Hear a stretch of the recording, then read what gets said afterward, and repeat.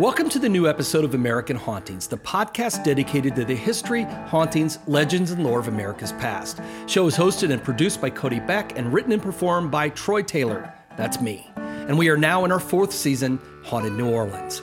If you're tuning into the podcast for the first time, we suggest you start listening to the Haunted New Orleans season with episode 53, which is where this season begins and where we set the stage for the many dark tales ahead.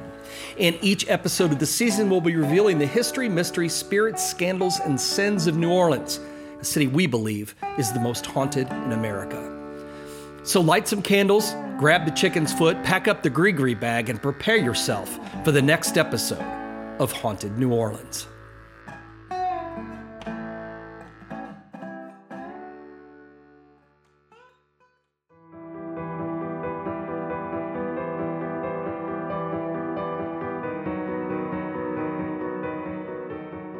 Ask any tourist or anyone who watched a season of American Horror Story, and they can tell you that Marie Laveau is the undisputed queen of voodoo in New Orleans. Voodoo was as big a part of New Orleans as jazz, gumbo, and Mardi Gras. Most tourists, even after seeing the voodoo shops in the French Quarter, assume that voodoo is a thing of the past, but they couldn't be more wrong. The religious faith is very much alive today, and it's taken just as seriously now as it was in the days of Marie Laveau. Voodoo came to New Orleans from Africa, mostly by way of the Caribbean islands. Slaves in Louisiana began arriving in 1719.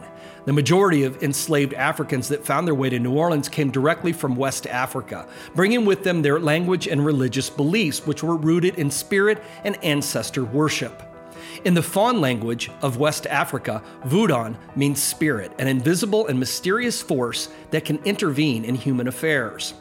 One reason that voodoo developed in New Orleans more than in other parts of America is largely because the French, then the Spanish, then the French again, colonized Louisiana.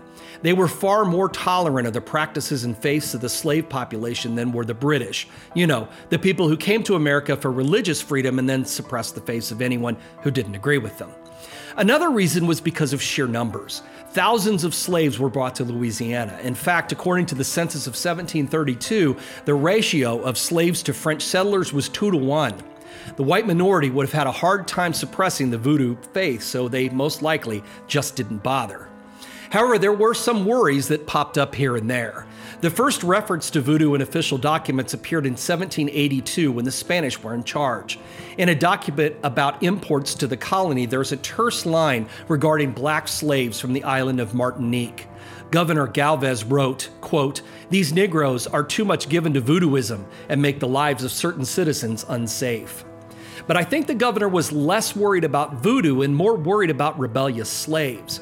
A series of slave revolts had rocked Haiti and other islands in the Caribbean, and each time French colonists were driven from those lands and ended up in New Orleans. When they arrived, they brought their slaves with them, slaves who not only practiced voodoo, but also may have been recently involved in the uprisings. New Orleans-style voodoo evolved just like the food in New Orleans did, as a blend of different cultures. One of the most important cultures was Catholicism. Some people feel that those who practiced voodoo started using Catholic saints, holy water, and the Lord's prayers in their ceremonies as a way to hide voodoo in plain sight, so to speak. It's been suggested that slaves were forbidden to practice their religion, so they used Catholic saints and icons as stand-ins for important voodoo deities. But this may not be true. Some believe that it was a conscious decision to integrate Catholicism into voodoo because the white man's magic did seem to have some power, since the white man had a better life as a slave owner instead of as a slave. For others, the blending of voodoo and Catholicism was simply a natural course of events. After many years and generations away from their homeland, slaves slowly lost their old beliefs, and the predominant Catholicism of New Orleans bled into their practices. Regardless, if you go into an authentic voodoo shop today, you'll find, in addition to charms, roots, potions, and powders, icons of Catholic saints, statues, and prayer candles, all of which are used in the ceremonies and practices of the faith. Voodoo in New Orleans grew to be quite different than what's practiced in Haiti and other places. The evolution of the faith in New Orleans created many new practices that most of us associate with some of the basics of voodoo, including voodoo dolls, gree-gree, which are small bags filled with magic items to bring good luck or protect us from evil, and voodoo queens. In Africa, voodoo is a male-dominated faith, but it was the opposite in New Orleans. The slaves gave credit to a female spirit, Ada Wido, for allowing them to survive the ocean crossing to the New World. This was the beginning of women having a central and important role in New Orleans-style voodoo.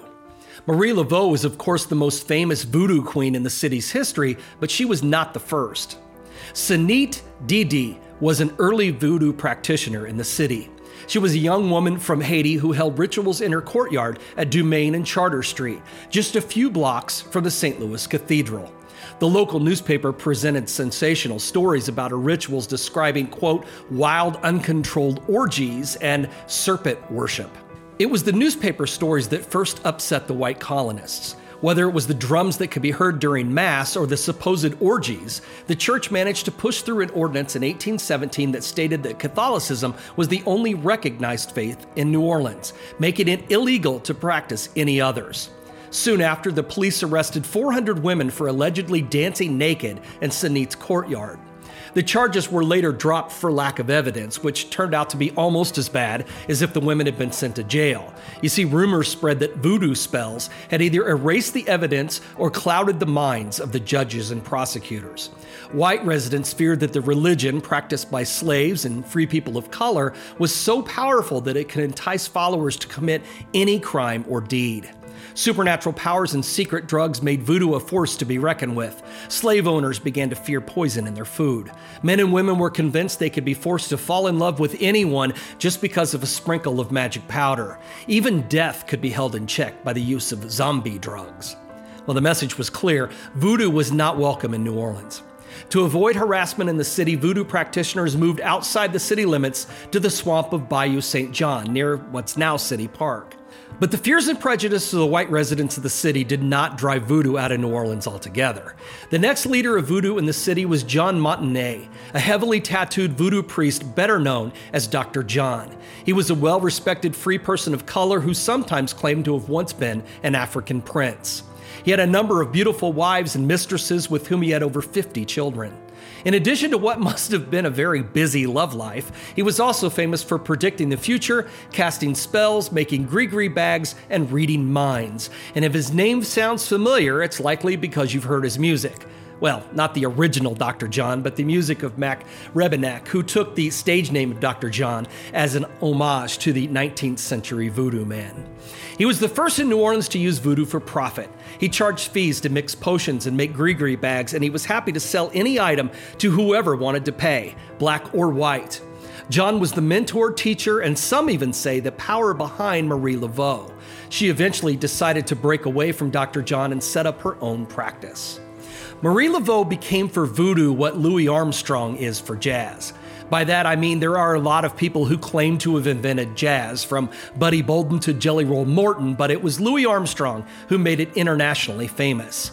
Marie Laveau may have come later than Senit Didi and Dr. John, but she was the one who made it notorious, and the reason that we still talk about it today. Marie Laveau was born in New Orleans, or maybe in Haiti, in 1794, or maybe not. Her father was a white plantation owner and her mother was one of his slaves. The first official record of her appears in 1819, when she married Jacques Paris, another free person of color.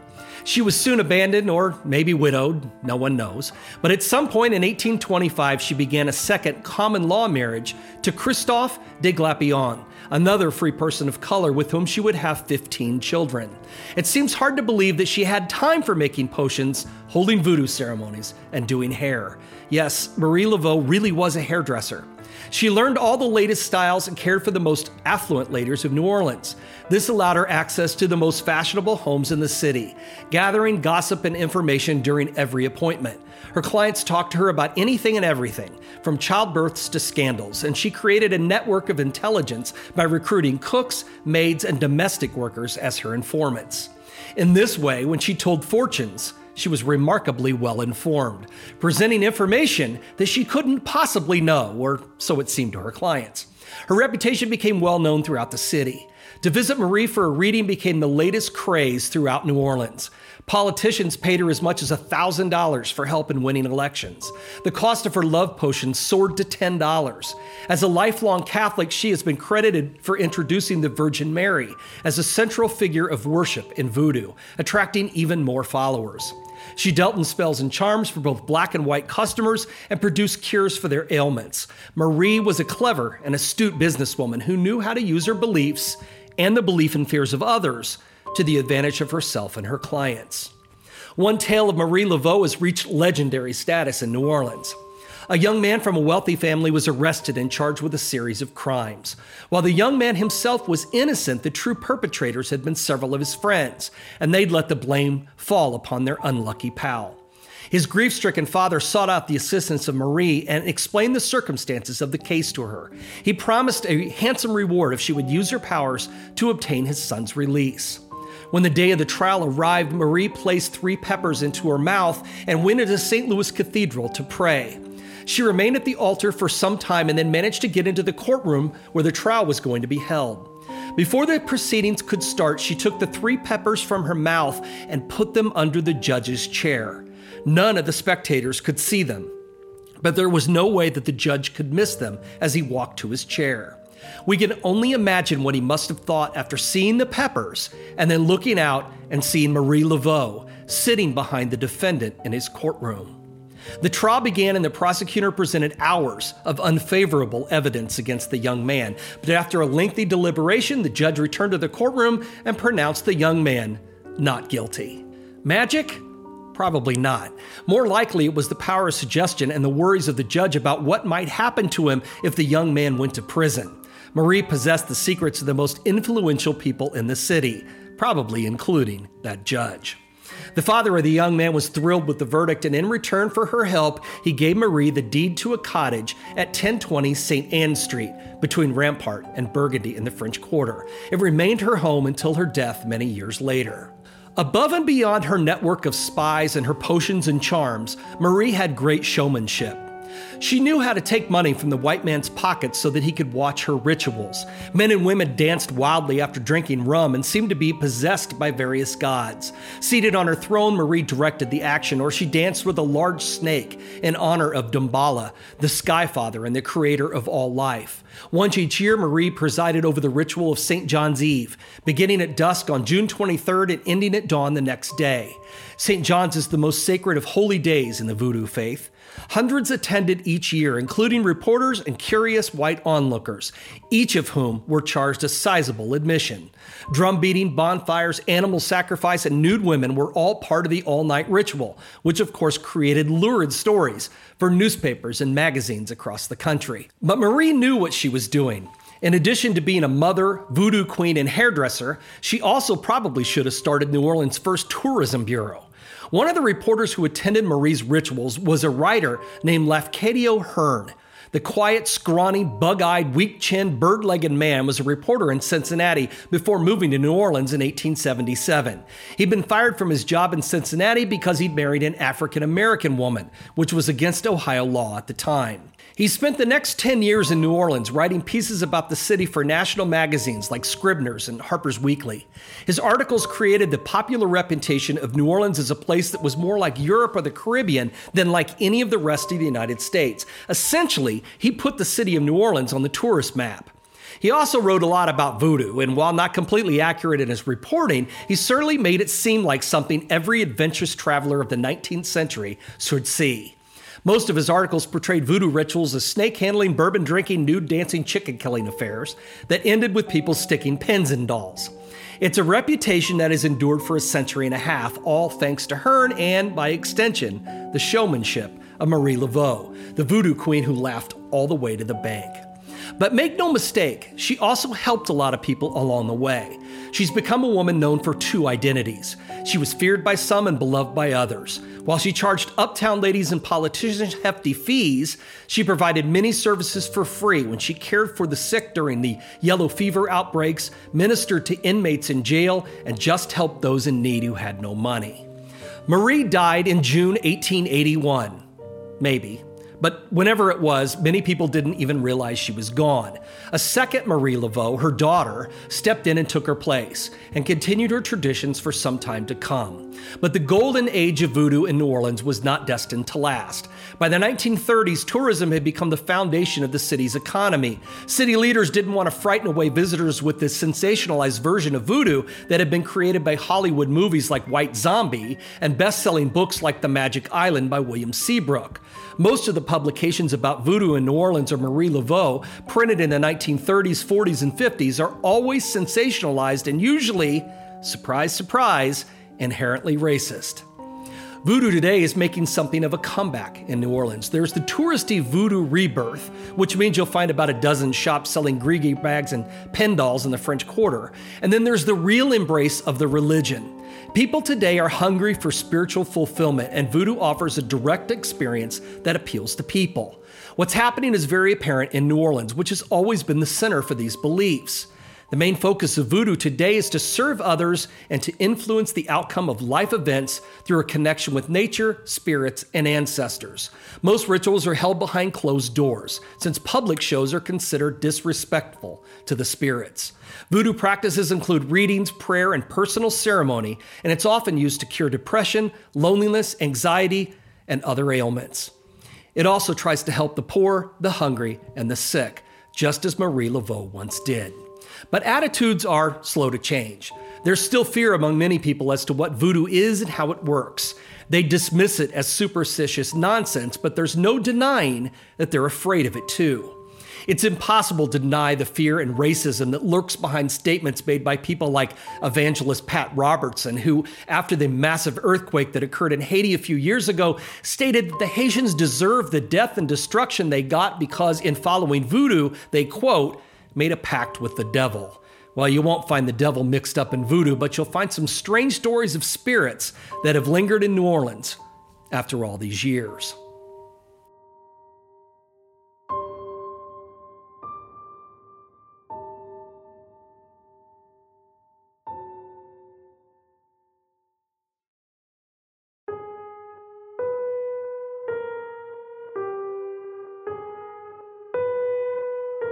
Marie Laveau may or may not have died in 1881, but based on the tales that have been told for years, her spirit may not rest in peace.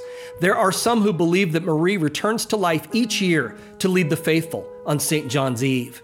It's also said that Marie haunts the site of her former home at 1020 St. Anne Street. The original house was torn down in 1903 and a new structure was built on the same foundation, which is why many believe her spirit still calls this place home. People have claimed to see her walking down St. Anne Street wearing a long white dress, her trademark tenyon or headdress, which she nodded 7 times to represent a crown. Marie's spirit and those of her followers are said to still perform rituals at the site of her old house. There's also another house that also may harbor Marie's ghost, located on Charter Street. It was built in 1807, and according to legend, Marie lived there for a time. Residents of the house claimed that an apparition appeared in the house and hovered near the fireplace. They claimed it was the ghost of Marie Laveau. But the most famous place connected to her spirit is her tomb in St. Louis Cemetery No. 1. But like Marie herself, there's a lot of controversy about what may or may not be her final resting place. Most believe that the tomb, which bears the name Glapion, holds the remains of Marie Laveau and her daughter, the second Marie. But there are others, of course, who disagree. There's also a Marie Laveau tomb in St. Louis Cemetery No. 2. It's located at the rear of the cemetery, and the slab over the crypt is always covered with literally hundreds of red crosses, inscribed with pieces of brick. There are also tales that claim Marie is buried somewhere else altogether. Well, it's believed that the confusion started after the body that was originally interred in the tomb was allegedly moved. It was said that Marie was first entombed in St. Louis Cemetery No. 1, but that her spirit, quote, refused to behave. People became so scared that they refused to go near the cemetery, so another priestess and some relatives moved Marie to Holt Cemetery. She was placed in an unmarked crypt so that her name would not be remembered. Well, the ghost stayed put from that point on, the story said, but of course her name has yet to be forgotten. Well, despite the many stories, New Orleans tradition holds that Marie is buried in St. Louis Cemetery No. 1, and literally thousands have come here in search of her crypt. The tomb looks like so many others in the cemetery until you notice all the stuff that's been left behind in front of it. You'll find coins, pieces of herb, bottles of rum, beans, bones, bags, flowers, tokens, coins, just about anything else you can imagine that could be left behind as an offering for good luck and blessings from the Voodoo Queen. If you visit the tomb and you don't leave anything, legend has it your teeth will fall out. Well, I don't know if this is true, but don't say I didn't warn you. In addition to the offerings, you'll also find thousands of markings and X's covering the tomb. The tomb is often repainted, but the marks come back. There's nothing supernatural about this. It's done by stupid people. The origins of what some claim is a voodoo practice are unclear, but despite what some people may claim, it's not an old tradition. The X's that are found in the tomb have been left behind by tour groups and uneducated guides who instruct the tourists to leave 3 X's inscribed on the tomb in hope of good luck. If visiting St. Louis Cemetery number 1, think twice about leaving your own X's on the tomb. The Glapion family, who owns the tomb, does not consider this voodoo, and neither do any real voodoo practitioners. They consider it vandalism. If you're hoping to get on the good side of Marie Laveau, leave an offering instead. Marie's ghost is believed by some to haunt this graveyard. Legends say that she's sometimes been seen walking the cemetery's narrow paths. One man even claimed to have been struck by her spirit one day after making a disparaging remark at her tomb. Another story, which was popular in the 1930s, involved a drifter with no money and no prospects who decided to sleep in the cemetery one night. He slept fitfully for several hours before being awakened by a strange sound. Thinking that perhaps vandals or grave robbers might injure him, he decided to make his escape to the streets. As he rounded the corner of a row of tombs, he saw a terrible sight. Positioned in front of Marie Laveau's tomb was a glowing nude woman with her body entwined by a huge snake. Surrounding her were the ghostly forms of men and women who were dancing to music only they could hear. Needless to say, the drifter fled for his life. Perhaps the most unusual sighting of Marie's spirit took place when a man was in a drugstore one day near St. Louis Cemetery number 1. He was speaking to the druggist when an old woman in a white dress and a blue turban came in and stood next to him. Suddenly, the druggist was no longer listening to him, but looking in terrible fear at the old woman instead. Then he turned and ran to the back of the store. Well, the man turned and looked at the old woman, and she started laughing. He thought that perhaps the druggist had been frightened by some crazy woman who lived in the neighborhood. Finally, the woman looked at the man and asked if he knew her. Well, he replied that he didn't, and she laughed some more. Then she turned and looked behind the counter and demanded to know where the druggist had gone. She'd stopped laughing. Now she seemed angry. Well, the man shrugged, and she suddenly slapped him across the face. Moments later, she turned and ran out the door and, to his shock and surprise, vanished over the cemetery wall. Stunned, the man then stated that he, quote, passed out cold. When he woke up, the druggist was pouring whiskey down his throat. You know who that was? He asked the dazed and confused young man. That was Marie Laveau. She's been dead for years and years, but every once in a while, people around here see her. Son, you've just been slapped by the Queen of Voodoo.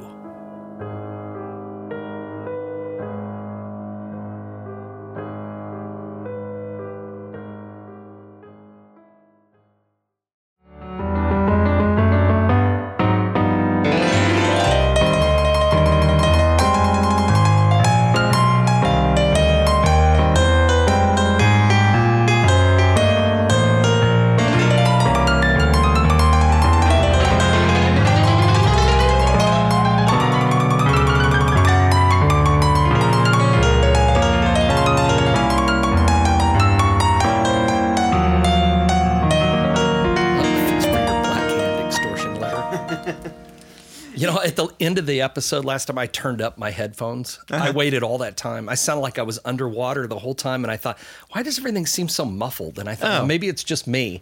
And then like right toward the end, I turned it up and I'm like, well, that sounds so much better. I have control over this. Yeah, I forgot to put my headphones on for one of the episodes I recorded yesterday. It's like, the fuck, I even put them on my desk and then put up all my baffling around it and left the headphones behind it. And then I'm like, fuck, I forgot my headphones. No wonder everything sounded weird. Right. So anyway, Something's whatever. not right. Yeah. All right. Okay, take 2. Thanks for tuning into the American Hauntings Podcast, the show where we discuss history, hauntings, legends, lore, and the dark side of American history. We are now in the middle of season 4 of the podcast, Haunted New Orleans. Maybe not exactly the middle, but close. Roughly. I'm your co-host, Cody Beck, and with me, the other voice you hear is my co-host, author, historian, crime buff, and the founder of American Hauntings, Troy Taylor. Yes, because you know me. I don't know exactly how many episodes this season will be. I don't even ask. I've got an outline, but you know, that can change. Yes. So I was talking about Dead of Winter episode yesterday, actually, with somebody, and they're like, yeah, I don't know what you guys are going to do. And I was like, neither do I. And they're like, no, you have to know. I was like, no, I don't. I don't tell you. I know as of 10 minutes ago, but I do didn't. know. Yeah, because I sent it to you, but you hadn't looked at it Sure, yet. right. Yeah. Well, because I had the other outlines in my inbox and stuff, and I was like, I can only deal with the one script at a time. Yeah. And you were talking about changing up some of the intros and things for different episodes, and I realize now that when I get your script and I start doing my outline, anything that looks familiar, I just immediately skip over because I'm like, I got to get to the outline. But often I do change some of that stuff up a little bit, and then if people listen all the time, they may have noticed a slight change in the last couple of episodes, but anyway. I like that you're always, so hoist the flag and grab your pirate sword. Yeah, I changed a little bit on this one, so is a little different than the script you got. Right. When I recorded it, I actually changed it to, I think, grab your chicken foot. So. Well, speaking of chicken foot and other weird things, what do we have coming up? Well, this episode will be out on March the 10th, and if anybody listened to the last episode knows, we were recording a little in advance, a little bit, and we are doing the same thing on this episode. So when this comes out, the next event that we will have may be sold out by the time you actually hear this. I'd say there's a good chance, but if for some reason it's not. On March the 21st, we're doing the Evening with the Limp Family event, which is our big special event we've been talking about with Shift Films in St. Louis. They are the makers of a new documentary about Elsa Limp's death called Limp's Last Rite. And we'll be doing a dinner and an evening with the Limp family like I've done quite a few other times. But then we're going to be following that up with a screening of the new film, Q&A with the filmmakers, true crime packet they've got out for everybody, the attendees. So if there are any spots left, we hope that you'll come see us. If there's not, I'm sorry. Yeah. I know it's not, I'm not sure what to say, but after that, we do have another event, which is brand new. And it's an Evening Among the Missing. And that's one, it's a dinner event like the other Evening Withs. And it is a look at unsolved disappearances and supernatural vanishings. People who just simply went missing and disappeared. And this is kind of timed to go along with the release of my new Without a Trace book, which came out on February 3rd. So that actually is in the past. But this new book was an updated version of an older book that I had done with mostly all new material. There's just some of the classics remain, but mostly it's new material. And it turned out to be one of the longest books I'd ever written. And I don't even know how that happened. It just surprised me, actually. I could have just kept going. Yeah. I mean, it's like an endless kind of thing. It may be one of those things I have to do a sequel to at some point. I don't know, because it's just one of those things that never seems to stop. Yeah. I mean, there are still these disappearances. A lot of these in the new version of the book are newer stories. I mean, and so it does still happen. Yeah. And that's kind of the thing I went with, when I was promoting the book, was talking about, you read this book and you realize how easy it was for these people to just disappear. So if it was easy for them to disappear, wouldn't it be just as easy for you to disappear? Probably. Right? Yeah. So anyway, so if this event is still available, and I think it will be, by the time you hear this, it'll still be a month away. Hopefully, you'll come see us, because this is going to be a cool one. I'm excited about doing this one. I added a lot of new stuff over the winter and the spring, and this was one of the new events I'd never done before. What if we're just waiting for the audience for this one and no one shows up? They all disappeared. Well, I don't know. I have names on the list, and some of those people I know, so I will be distressed if I never see them again. Or if after the event they go missing, and they all were the last person to see them was Troy Taylor. That seems bad. So, but yeah, you can go to AmericanHauntings.net, keep up to date with all of the events that we have coming up, including the Haunted America Conference, which I do want to give a mention to. You can find all the details on the conference at ghostconference.net, but the 2020 Haunted America Conference is coming up June 26th and 27th at the Best Western Premiere in Alton, Illinois. We are well on our way to selling out again this year, so if you have not gotten your tickets yet, we hope that you will. And I know we have a lot of listeners, who are outside the area who don't always get to come to some of these events that we talk about. And I know you guys are probably hitting the 30-second button to skip ahead of some of this stuff because you know that you can't come. But we actually get, and I get that for an evening with the missing or the limps or something. I get that. But the conference, we get people from literally all over the country who come to that.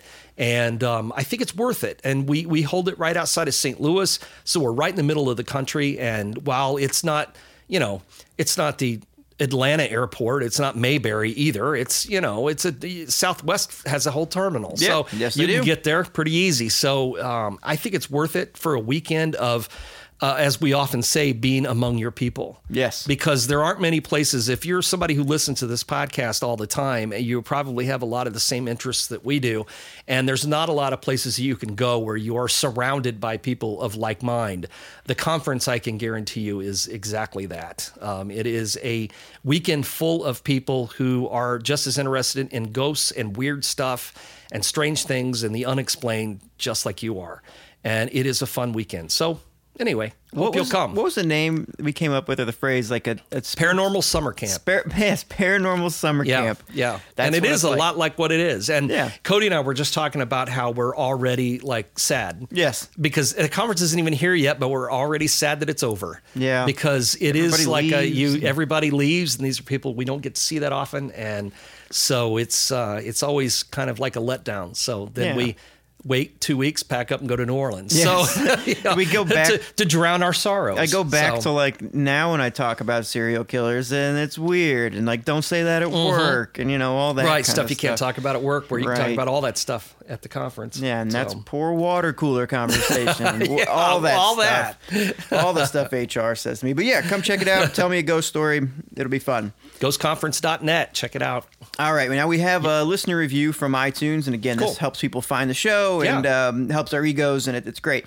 Not always. Sometimes usually. It knocks us down a peg. Yeah. Often it does. Yeah, it balances us out. Yeah. This one's titled Great Paranormal and History Podcast. Came over after the Astonishing Legends Villisca episode a few months ago. Absolutely loved the podcast and helped keep me sane during a 28-hour cross-country drive with my wife and 3 kids. Holy cow. I really enjoy both the monologue and discussion segments as they both add a desperate flavor to the show. Keep it up. I don't think you meant desperate there, but maybe it auto-corrected. But also, I'm sure it did. Maybe you meant desperate. Well, maybe. After 28 hours in the car with your family, I'd be desperate. But that's from Ace of Spades, 1944. Yeah, that was great. What a cool dad to let his kids listen to us talk about entire families being slaughtered. My guess is he had headphones on. I hope so. To drown out all the rest of the noise. Because we did a series about axe murders, and I don't know how your kids would have liked that. I don't know. Renee lets her grandkids listen to the show. That's just because they like your voice. Well, it may be. Well, and they know me. It puts them to sleep. Yeah, probably.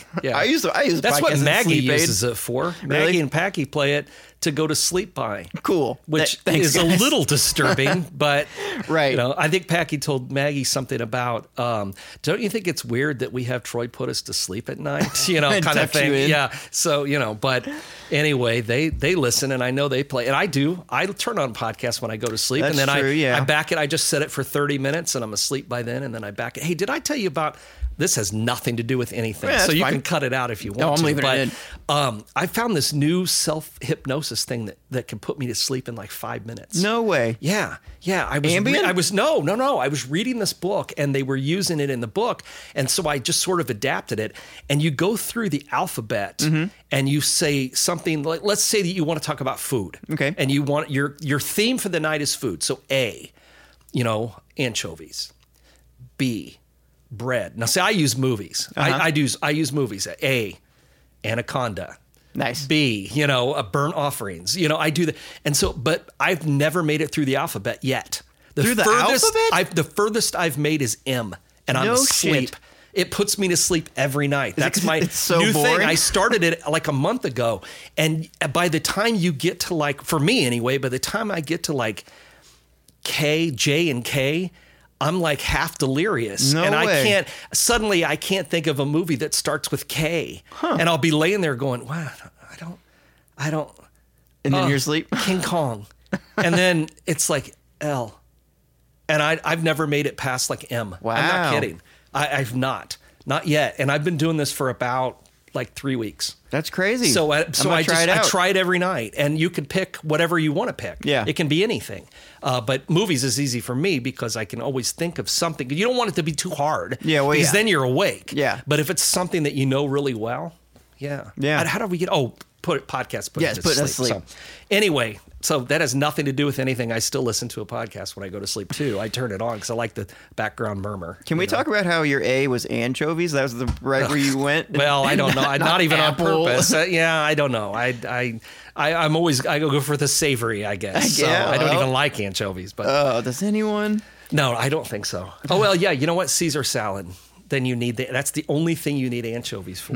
Otherwise, they're the devil. I'm good on the anchovies and the salad, but anyway, all right, you ready to dive in? I'm ready. Yes. Okay, so today we're talking voodoo I gotta in quit New bumping Orleans. this table. You do. It's going to be a pain in the ass to cut I'm out. But sorry. No, it's okay. We're talking voodoo in New Orleans. Many people assume that voodoo is just a thing of the past. It came to New Orleans from Africa by way of the Caribbean islands. Did you say Caribbean or Caribbean? Caribbean. Caribbean. Is there a proper way? I think that's the proper way. Uh-huh. I hear it both because Yeah. most people don't say Pirates of the Caribbean. They say Pirates of the Caribbean. Right. But I think proper pronunciation is Caribbean. I think I only say... That's how I say it, except unless I'm saying bad movie title. See, It's I think the only Caribbean. reason I say it that Theme way is Ride. when I'm saying the ride. Me too. Or the... Me too. Yeah. I think so too. Okay, well, anyway, the people I don't who know why. It just work- sounds better. I know, anyway, right? Yeah, go ahead. We're all over the place today. The people who came to America for religious freedoms then suppressed the faith of anyone who didn't agree with Well, them. that was the British. I just thought it was Yeah, fun to put that in it there is. because we were talking about slavery under the French was better than being I mean, not that there's a good Right. way to be a slave, but it was better under the French and the Spanish than it was under the British. Right. Because the British really sucked. Yeah. Came here and, Sounds I like said, they all came for religious freedom, and then the Puritans then burned people at the stake. Right. And it's like, we meant our religious freedom. yeah, right, exactly. The first reference to voodoo in an official document you found it is from 1782, and what I love about New Orleans and voodoo in particular and everything is it evolved from a blend of different cultures. And you talked about how they may have used Catholicism for a couple different reasons. What, to hide their practice? We in don't. plain We sight? know they do, but there's been suggestions of other Sure. things. Now, see, the way I had always learned it was that they were forbidden from practicing, so they had to all become Catholic. So then they started substituting different deities Right. for Catholic saints. That's what I'd always been told. But then I've read some other stuff that suggested that it may have been some other reasons. So I thought it would be worthwhile to put them all in and say that maybe they did it on purpose, or maybe they did it because as time went on, everything just sort of got blended together, which could be the next step from either of the first two reasons, that they did it on purpose or they did it because they out of necessity. Right. Either way, again, Here it's we one are. of those things we only know so much about, and we know that that's how it ended up. And now when we go to New Orleans, and if you go into any of the voodoo shops, there's, Catholic prayer candles and icons all over the place, next to jars full of roots, Right.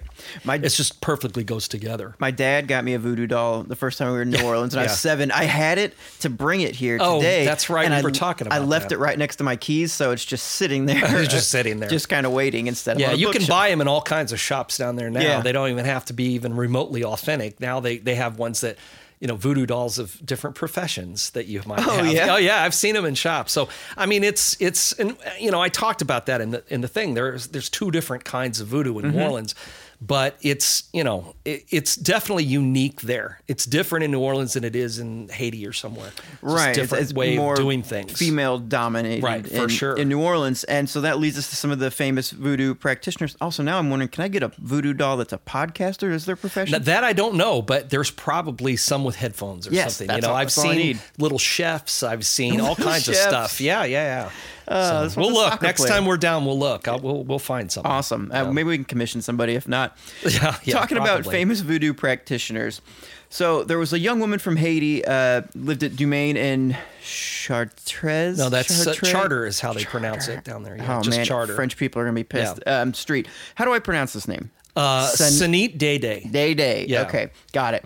So in 1817, there was an ordinance passed that recognizes only Catholicism and outlaws any other religion. Yeah. It's been suggested that since she was so close to the cathedral, that maybe they could hear the drums beating during services, and so they decided they'd had enough. Sure. Now, I don't know if that's true. That's sort of the legend, but it's an interesting thought. Yeah. That maybe could that see was that. the got everybody fed up. But then the newspapers, Yes. as they do. often will, As got they carried do. away. Right, and the police arrest 400 women. Is that accurate? Yeah, well, that's what the record says. Man, but they dropped the charges. And again, is this a similar thing to the problem that people have with jazz? Essentially, just like a racist kind of thing. Yeah, of like, yeah, they're just absolutely. they're doing a thing. We don't Yeah. like it. They're having fun. So we're going to get rid of it. Yeah, Right. we're going to crack down on it. It was just, in our 2 episodes ago, we talked about the beginnings of jazz in New Orleans, and it was the same kind of thing. If all of these people of this other race are doing something that we don't like it, then we've got to stop it because it's got to be wrong. And that's exactly what this turned into. Pushing it outside the city limits. It didn't stop anybody from doing it, but it did make it harder for them to do it. And technically it made it illegal to do it in the city because of this ordinance. But again, we're talking about the French here, and they just let it just kind of look the other way. Right. And so, why would we try to stop this? Because for one thing, we're outnumbered tremendously. Right. 2-1, according to the census at the time. That's a big difference, when you're doubled. There's only so much you can do. And with all of these revolts and things that were going on that ended up with a lot of these slaves that were brought to the city with French settlers, nobody wanted to push their luck. So they let it go. And then, so they move outside the city, which is now, Bayou St. John is pretty much the city park, which is just at the end of the, you can ride the streetcar up canal to get to the city park. So it's not that far, but at the time, that was fairly far away. A nice little trek. So the next voodoo leader, call him Dr. John. Dr. John. Claimed to have been an African prince. He had over 50 kids. Yeah, 50 kids. Had a bunch of wives and mistresses and 50 kids. 50 and kids. I don't know how he had time to do anything else with 50 kids, but whatever. So, but he wasn't just famous for all the kids. He was famous for predicting the future, casting spells, and reading minds, among other things. And he kind of invented the Grigri bag too, which is like voodoo dolls, was a New Orleans invention. Was added to voodoo because of New Orleans. It wasn't something that you would find in other places. That was something that came around just in New Orleans, which made it unique. Right. And he's the first in New Orleans to use voodoo for profit. Right. He started selling things to anybody who wanted them, black or white. Right. And so that was a different kind of thing too. The businessman. Right, exactly. And some would even say he was the power behind the very famous Marie Laveau. Right. Who supposedly was her mentor. Right. And she became, I like how you said this, became for voodoo what Louis Armstrong is for jazz. Right. I think that makes Didn't invent it, but made it famous. Right. Internationally famous. Right. Born in New Orleans, or maybe Haiti. Yeah. In 1794. There's a lot of... Or maybe not. There's a lot of difference in opinions as to when she was born, where she was born. No 2 accounts of Marie Laveau are the same. I'm not kidding. They are all different, but so many of them you can't depend on because, as I talk about a little bit later, so much of the stuff written from anywhere from the 1920s to the 1950s is so racist that you can't even depend on it as being accurate. It's kind of like the ghost stories that we were talking about in some of our earlier episodes that came out of the first ghost story book about New Orleans. And, there's a few of the stories that are even remotely accurate. And a lot of the folklore and voodoo stories and things are the same way. They all come out at the same time period, and these guys were spinning tales, Yeah. man. And so you just kind of have to know she was a real person and that these are some of the things that she did. But boy, when it gets to details, man, things get cloudy. Yeah. There just aren't hard records with a lot of people, especially the free people of color and slaves and things. They just weren't, it just isn't available Right. the way that you would think it would be. Right. You know, in a city that has kept such meticulous historic records. I mean, there is a whole archive in the French Quarter, and it's filled with stuff, newspapers, records and stuff, but things start getting sketchy when you get into some of the details on some of this. Right. But we do know she had 15 children. Yes. Which again, We do know that her first husband died, and we know that she was in a common law marriage Yeah. with another man, with the Glapion, whose family is still around. Okay. And that's the name that's on her tomb, is Glapion. Got it. She was, in fact, a hairdresser, which is... And I've heard that disputed too. Oh, okay. I've always heard she was a hairdresser. Yeah, that's what so I'd that's always kind of heard. the version I went with. But I've heard some people say that she wasn't really a hairdresser. That was something that she posed as so that she could get information. Regardless, she was going into people's homes. It's not like on American Horror Story. She did not have a shop somewhere. Right. She went into people's homes and did their hair. And this is how she got all the gossip and information that she used. Plus, she had this whole intelligence network made up of, you know, servants and maids and cooks and all these people. And this was all something that was very important to her business. Now, I do in the monologue, I did tell several stories about Marie Laveau and made her sound like, I'm afraid that I made her sound like she was like a crooked psychic, you know, using fake information. Sure.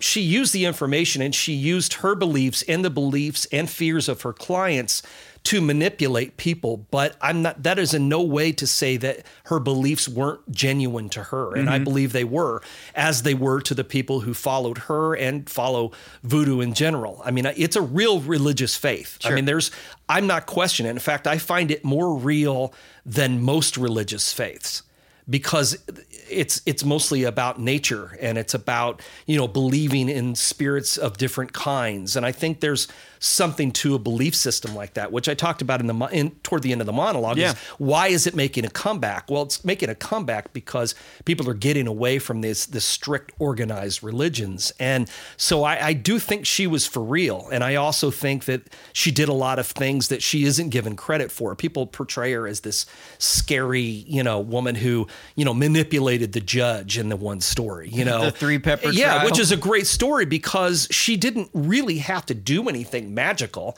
She just needed to either make him think she was going to, or that she had information on him that would come out if he didn't do what she wanted. Right. And when she sits behind the defendant, you know that's the guy you've got to find for in this trial. So that served a purpose. This was a guy who was, I mean, according to the story, and this is probably the most famous legend associated with her, Yep. one of the most famous, you know, was innocent of the crime. And so she did what she needed to do. And it's like politicians would pay her $1,000 to help they win elections. And there's two ways to look at that. You know, she would put on the front that, oh yeah, I will use my magic to make that happen. Well, and she did by using her magic with her followers Right. to vote for that guy. So she would go out and win elections for people the same way that, you know, a ward boss would, you know, by controlling the votes of these certain members of a party or this members of a group, or the same way that you would endorse a politician now. It's the same kind of thing.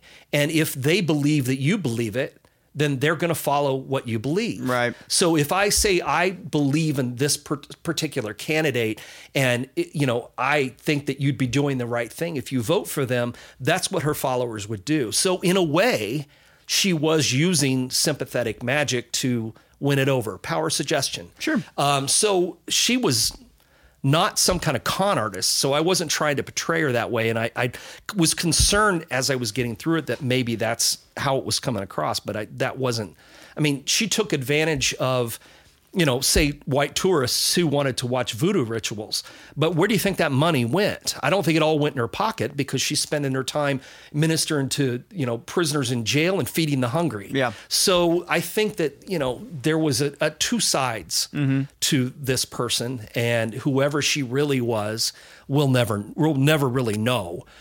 We know she was a real person. We know some of the things she did, but again, we don't have hard records. Then every story is different. Everything you read about her is different. And I've read some scholarly written academic type books about her, but they don't really know any more than we do because there's only so many records.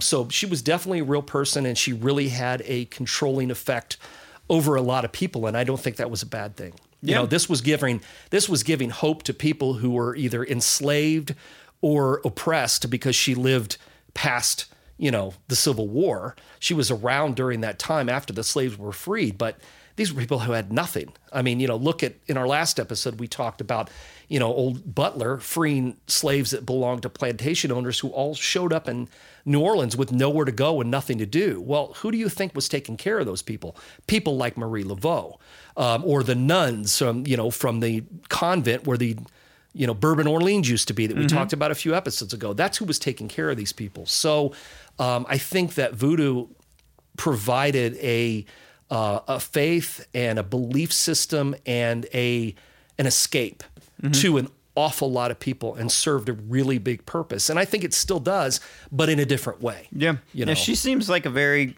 very clever, very complex absolutely. person with a lot of layers. And you talk about, she's still delivering the same results. And she's Angela Bassett. Well, yeah. Because now, unfortunately, and I know that show, and that's my favorite season, I got to admit. And there's a lot of really bad stuff in there, like the Kathy Bates stuff's really awful. Yeah, we talked about that. But with, Angela Bassett plays her, and now I can't picture anyone else. I can't either. I've got it so messed up in my head, I can't picture anyone else as Marie Laveau. That's how I see her looking like. But anyway, I shouldn't have thrown that in because I'm not trying to make light of it, because I think it's definitely someone who served a worthwhile life and did a great service to an awful lot of people. But she was great in that. Yeah. Angela Bassett was great playing that character. We're talking American Horror Story season 3 in case anybody's not following along. We're mixing it in. And I had to throw it in there at the beginning because everybody's seen that. People who listen to this podcast, I'm going to say 75 or more percent of them watch, even though it's gotten progressively worse as time has gone on, in my opinion. But that's still one of the best episodes. And we'll get to the Axeman later. And now, don't you see Danny Houston? See, that's the problem. So anyway, all right. I think it's my second favorite season. I think the first is still my favorite. I still like the first one. But I'm not. The third one's still going to always be my favorite. It's Leah's favorite season too. But I think the first is. It kind of depends on the day. But anyway, sure. Can we talk about St. John's Day? Yeah. June 23rd. It's the most sacred of holy days in voodoo. Talk about drum beating, bonfires, animal sacrifice, and nude women. Well, that was all that was what the reporters all reported on. And sounds like a great party. And the thing is and some of that stuff is accurate. I mean, that is part of the worship is using, chickens, goats. Right. But you know what? So did every religion at one time or another used it. So why is voodoo famous, quote unquote, for that? You think because of the newspapers? Well, because of the newspapers and things. Because by this time, if you pick up your Bible and start reading the Old Testament, you'll find like stories of them like sacrificing like 100 sheep and things like that. And crazy amounts of stuff. And so, and then of course all that changed with the New Testament and all this stuff. We don't need to get into all that. Buy my next book. We'll get into all that. Nice. But anyway, in this particular case, they are still doing that as that's part of their ritual. There are certain deities in voodoo and Santeria is very close to. It's an offshoot, really, kind of thing, and they still believe in that the sacrifice of chickens or goats or whatever. But it's really become famous in thanks to, lurid newspaper stories. I mean, these were guys were coming to watch these things. And, we talked about Lafcadio Hearn and he, who's the guy who put New Orleans on the map, as a tourist place. Stuff, and, but that was one of the things he wrote about, these wild articles about snake handling, bourbon drinking. And I read that as much as possible, as quickly as possible with all of these things that were supposed to have happened because, this is the the stereotypical idea of what people have of what voodoo's about. I always recommend, if you really want to read about what it's about or watch a movie, and it's a horror film and it gets carried away, but there's a book called The Serpent and the Rainbow, which is good for white readers because it lets you, it's written by a ethnobiologist named Wade Davis who was involved in finding the secret behind the drug that makes zombies. Right. And it goes into a full exploration of what voodoo is. It's a really great book, and he's a really interesting guy. And there's a movie. They did a movie of it in the 80s, and it's, becomes an 80s horror film at the end, but they do show like voodoo ceremonies that are not stereotyped. It's not, in other words, it's not Live and Let Die. Okay. That James Bond movie. That's really like a wildly racist, stereotyped voodoo thing. Still a fun movie. It's a silly James Bond movie, but there's a difference between the two, and they try to keep it as authentic as possible. And I mean, because zombies were real. They actually were real. You could actually turn someone into a zombie using this, tetradioxin powder from pufferfish. Right.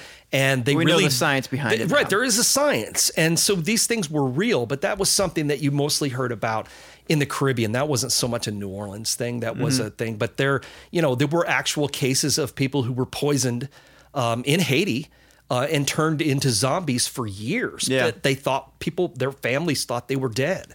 So it is a real thing, and I highly recommend that book. It's a great read. There's a lot of science in it, but it's fascinating. It's readable science, and it's a really fascinating book. I love when they dumb it down for us regular people. And he's good. He's good about that. He's written some really great books. And, but he is dude's a genius. I mean, he's a scientist and a doctor, and he really went and studied all this stuff in the Amazon and in Haiti. And, anyway, I'm getting off on a tangent here, but I recommend that as further reading. What's it called again? It's called The Serpent and the Rainbow, and it's about voodoo. And I talk about in the monologue? In the monologue, I talked about some of the movies and things that came along in the 30s. There was a book called The Magic Island.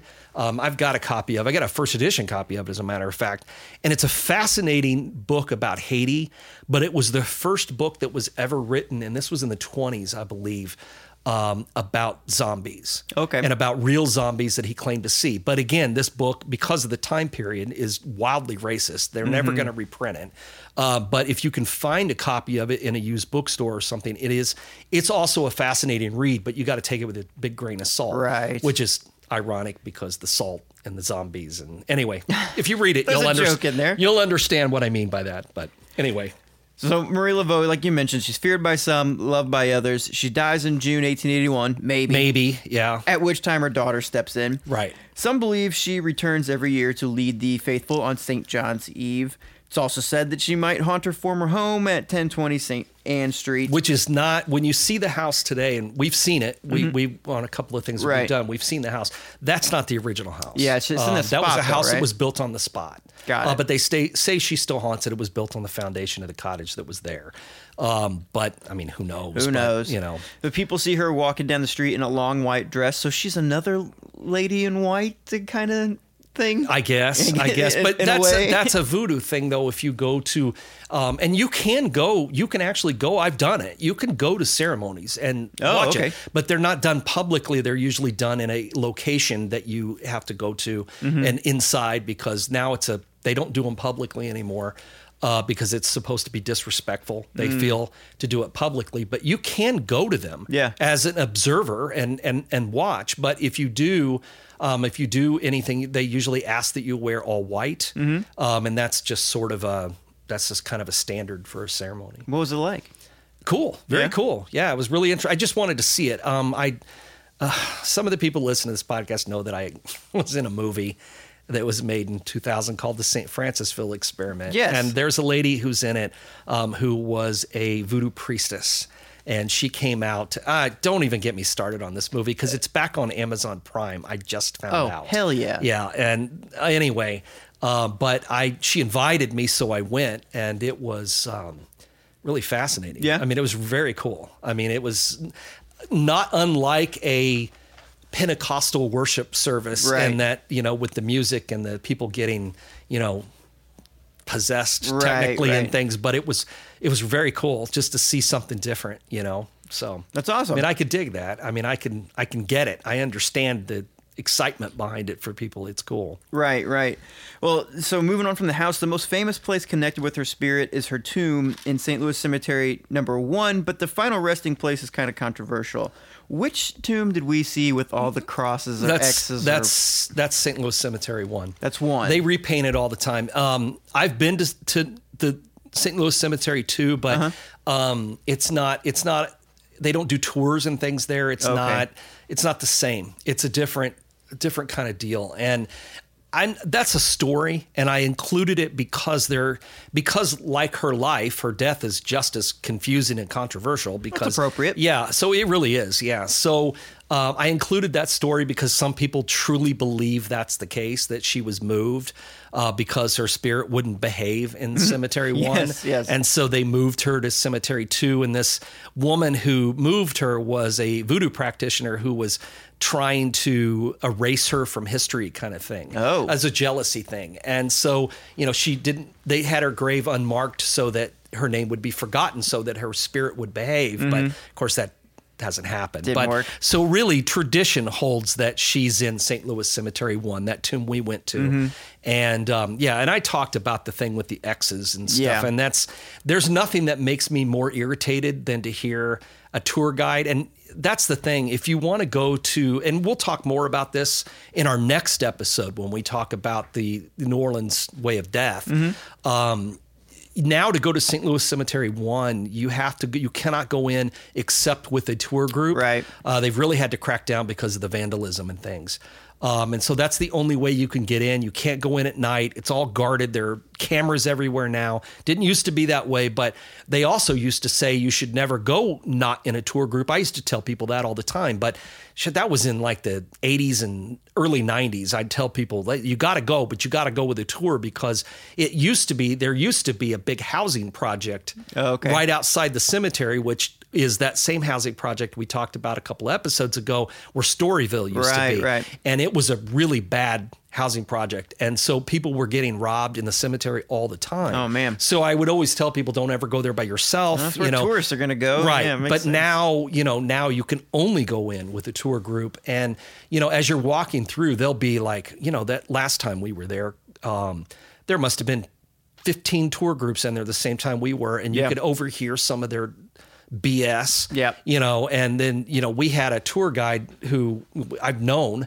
and I know the company she works for. And I think we keep pushing haunted history tours. If you're going to go to New Orleans, these are the tours you want. And I knew she knew what she was talking about, and she'd just look at me and roll her eyes. Right. Because we'd hear somebody say something stupid. But one of the dumb things this was started by tour guides, I'm telling you, who were telling people to make X's on this tomb. That's terrible. It's not a voodoo thing. There are no X's, are not any kind of voodoo symbol. And putting 3 X's on Marie Laveau's tomb is just going to get you locked up in jail now. Right. Because that's just vandalism. It has nothing to do with anything. If you're going to do something to make Marie Laveau remember you, or if you're looking for good luck, it's not going to be scraping something into her tomb. It's going to be leaving an offering behind. And you will find everything sitting there. And they do clean it up quite a bit, and then it just fills right back up again. So they used to say if you knocked on the tomb, and that was something that is at least not harmful, but then it somehow turned into this thing with making marks on it, which is not real. Yeah, So- it doesn't make you cool. It just makes you an asshole. So Yeah, don't exactly. do that. Exactly. But her spirit apparently still haunts the graveyard. I love this That's what story they say. about a Yeah. drifter. Right. Claims in the 30s he saw a naked woman entwined with a huge snake standing in front of Marie Laveau's tomb. Surrounding her were the ghostly forms of men and women were Which, dancing. you know what makes me laugh when What's I that? hear this story? And I get it's the 30s, but So maybe the cemetery wasn't as full as it is now, but there's literally 4 feet of space in front of her tomb until you hit another tomb. Oh yeah. There's no room there for anyone to be dancing. Yeah. It's so tight in that cemetery. And I read that, and I wrote that in here and read it in here, and I just want to laugh because it's like, okay, you could not hold a voodoo ritual there. There's Right. no room, but whatever, that's the story. So we'll go with it. And then there's the story, The Man in the Drugstore. Which is my favorite. Yes. Yeah, that's my favorite. Son, you've been slapped by the Queen of Voodoo. Yeah. That's a good one. I could picture that one because, it's like, she was, assuming this story's true, he's seeing this old lady who seems kind of crazy. And he probably figured that's what the druggist was scared of, is some nut, that comes in all the time into the drugstore. Right. And yeah, I just think that's a funny story. No, it's a great story. Yeah. And I'd be, if that's the way you get introduced to it, or, you get a good story out of it, I'd be fine. Just slap me in the face next time we're down there. That'd be great. Yeah. I just want to circle back real quick just to talk a little bit more about voodoo today. And you say that people are still afraid of it. And that's, you blame that on movies and stuff. I mean, it hasn't really changed that much, from the first half of the 20th century. It was all portrayed very luridly and really, I mean, there isn't a lot. You don't see it a lot in movies now. And like I said, The Serpent and the Rainbow is a good example of what it's not until it gets to the end. Yeah. And, like Skeleton Key. Okay. That movie had some voodoo stuff in it. And the other one is Angel Heart.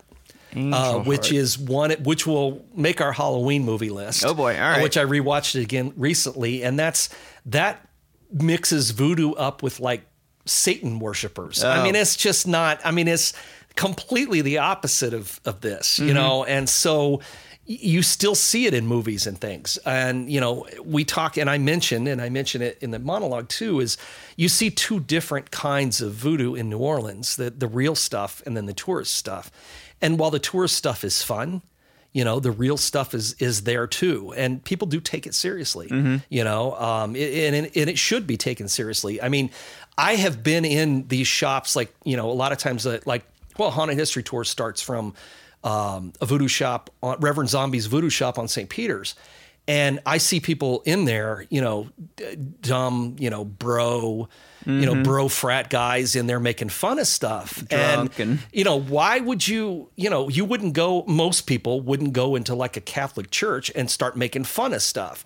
But to the people who are part of that faith, it's just as bad. You don't have to believe people's stuff, but you should never make fun of it because, people take it seriously, and voodoo is taken very seriously by a lot of people. And again, it's one of those things that people want a spiritual connection. They don't want to sit in church. I'm not saying everyone, but a lot of people don't want to sit in church on a Sunday morning and sing the same old tired hymns over and over again and stuff. They want something that feels personal to them. And this is a religious faith that allows you to directly interact with the gods. Yeah. I mean, that's always been the appeal to a lot of people with a lot of different religions. That's why you see, people identifying as pagans and things now, because it embraces a different kind of philosophy than organized religion normally gives us.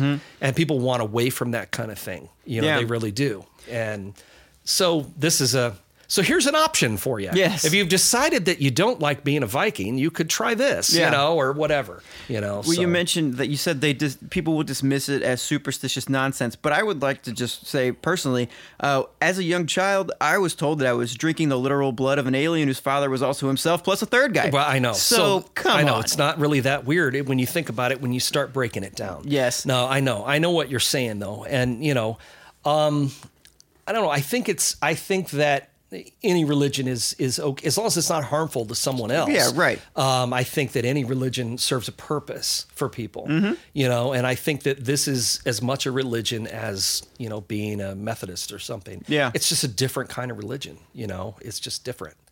So I don't know.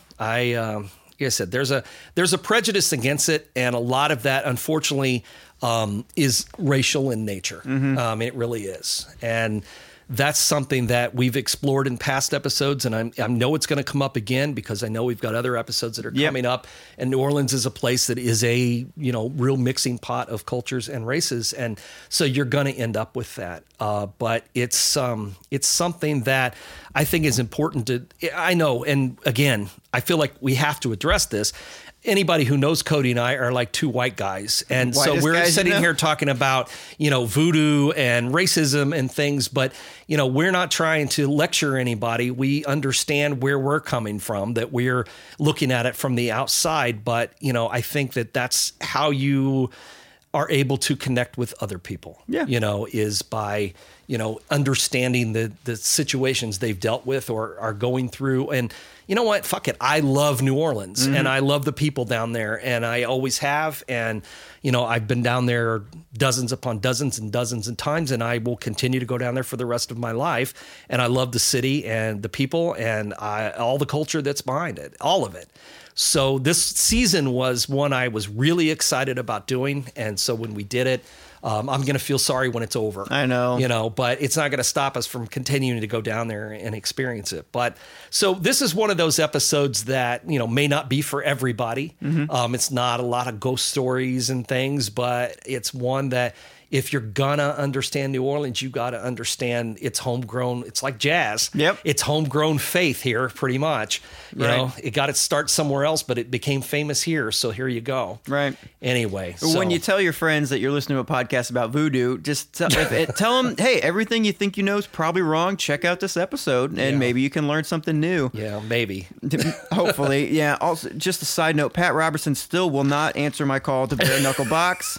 I'm really upset about that. I have a list of celebrities I email weekly. Yeah. None of them ever respond. As you know, I'm working on a book that'll be out this spring. I've been working on a book that'll be out this spring about American cults and messiahs and madmen, all our homegrown stuff. And he pops up every once in a while, especially with his quotes about Haiti and some of his other things, because they also blamed, and we'll get to that later, but they also blamed, the Hurricane Katrina on, all the homosexuals, you know, in New Orleans. And, it's the same kind of stuff. I mean, and that guy will show up in that book quite a bit, and we'll see him back here on the podcast, I'm sure. But he's such a son of a bitch. That's the kind of narrow-minded stuff that, drives me crazy. That's why people are looking for things like voodoo or, paganism or whatever. It's because of people like that. Right. I mean, let's be honest. Yep. So, anyway, we are really off on a tangent here. We got to rein this baby in and start wrapping it up. We're gonna pull it down now to our Ghost Rider segment. Okay, that'll be a little easier. Yes, if you have a question or comment about the world of the macabre, email us at AmericanHauntingspodcast@gmail.com. So we have a message here from Kathy from Haunting History Podcast, who some of you might know from one of our bonus episodes from Patreon. We talk about her show, The Disappearance of Deborah Lynn series. Oh, yeah. She wrote in, she said, I've been so crazy busy for months, haven't had much time to catch up and listening to podcasts, but this week started the new season. I just wanted to say again how much I love the podcast. Seriously in awe of Troy and his research. Does he write all of his own scripts too? Does he ever? Yeah. So most of the time with a lot of these scripts, I know you have books written about them, but you realize pretty quickly you got to reformat it. Yeah, you can't take what you write in a book and just read it on a podcast because you're just doing an audiobook that way. So it's been a lot of fun for me this is something I had to learn though.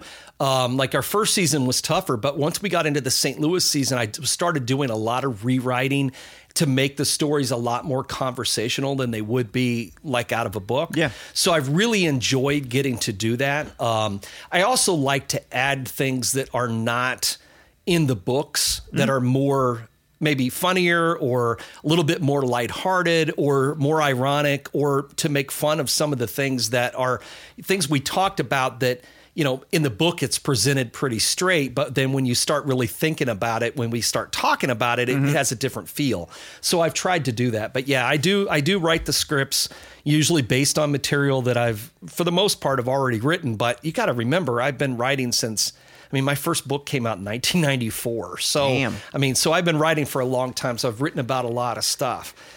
So you find a lot of my material out there, sometimes even with my name on it, on websites and things. A lot of times it has someone else's name on it, but it's still my material. But anyway, you know how that goes. It's the internet and it's the paranormal. So there you go. Yeah. But that's okay. I mean, I finally stopped putting so many articles online out of my books just for that reason. Right. But yeah, I do write the scripts, and it's a lot of fun. I really do enjoy doing it. And Cody always finds it because a lot of times there's a lot of funny typos. Yes. And it doesn't bother me because when I'm reading it for the monologue, I'll see it and sometimes just start laughing, and then I got to start a section over. But I write very fast. And this is why I have editors. Yeah, very important. Who will go back and look at stuff, because sometimes I can look at it and see it the way it was in my head, and I don't see But then reading it out loud sometimes for the monologue, I'll catch it. But when I'm writing it and I go back and read something I've written, I'll never forget. I was writing about something that was supposed to be the turn of the century, and I wrote the turn of the cemetery. And I actually had a friend who read it and went, do you read this to me? And I read him the paragraph, and I said, the house was built around the turn of the century. And he said, that's not what that says. And I went, yeah, it does.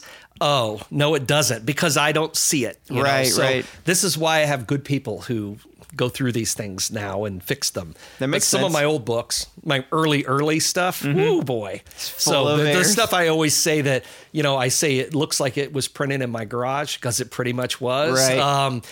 Some of that stuff you would find some real humdingers in there sometimes, but it's much better now than it used to be.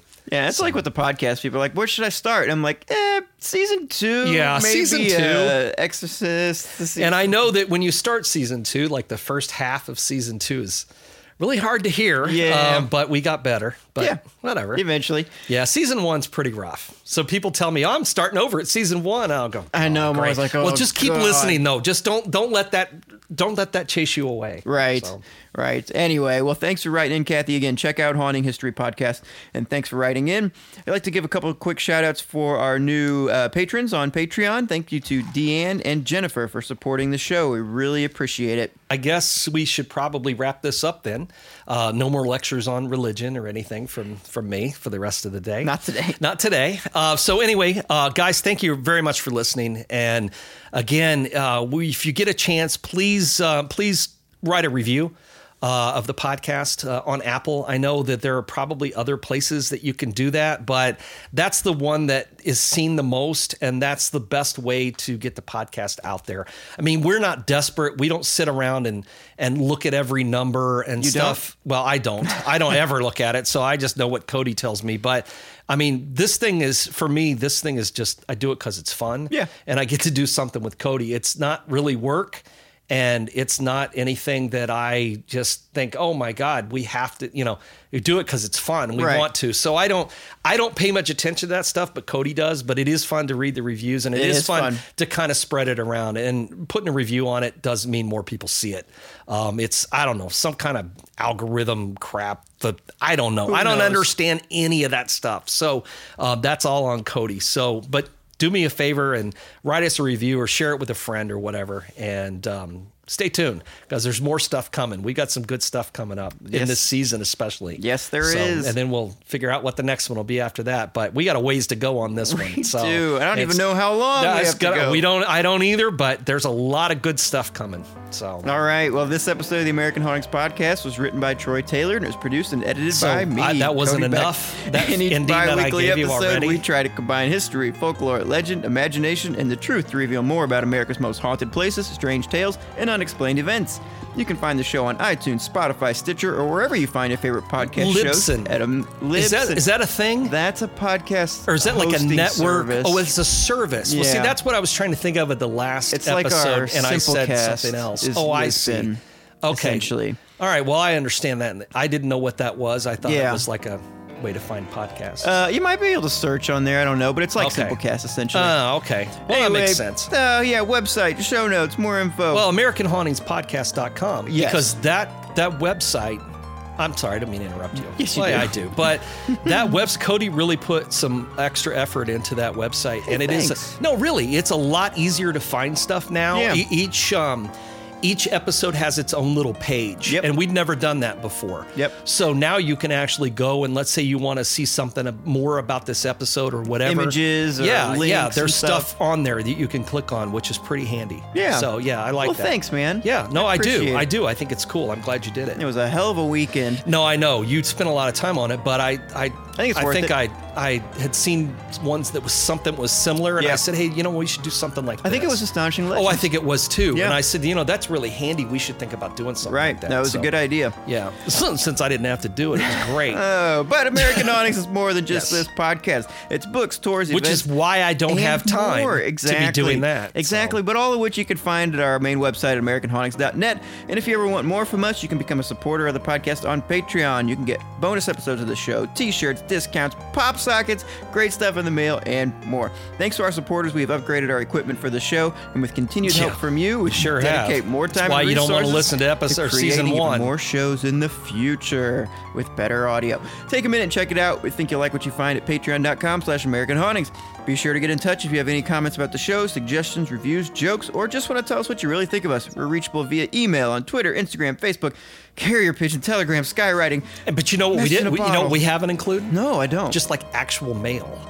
Oh, 'Cause- gross. Actually, I know, but we have a mailing address. Yeah, okay. Yeah, do you want to give that out? 228 South Movistair, and if you can spell I was that, gonna say, you're a genius. do you wanna but spell it? Jacksonville, Illinois. Then Google it We and have find an it. actual office and a mailing address, and I actually do sometimes get things in the mail from people. Interesting. And often they're disturbing, but not always. Right. Sometimes they're not, and so Sometimes they're haunted. We always we should probably put that on the website or something. If anybody wanted to send us some, well, the Patreon people will get it because it's on our return address True. label, so they know we have an address. I'll put it but- on there if you want people yeah, to we send could stuff put it there. out there.Ure, if anybody wants to send stuff, we can. Why well, not? Diane sent us that book that time. She Diana did. Yes. So yeah, we got books, and so people do use it. That's sometimes. true. Okay, you know what? I'll put it up let's there. put it up there because What? that's the one thing we didn't mention that we're reachable that way too. It only took us years. Yeah, it's only our 4th season. Literally So, years. Yeah. Well, so, until next time or until you send us a package, goodbye. So long. see you later. No zombie powder, please. Oh, so God, do no. not send that. So, all right, see you later. Be a hell of a high, though. Oh, man. I didn't even think about the I didn't either. physical address. Oh, man.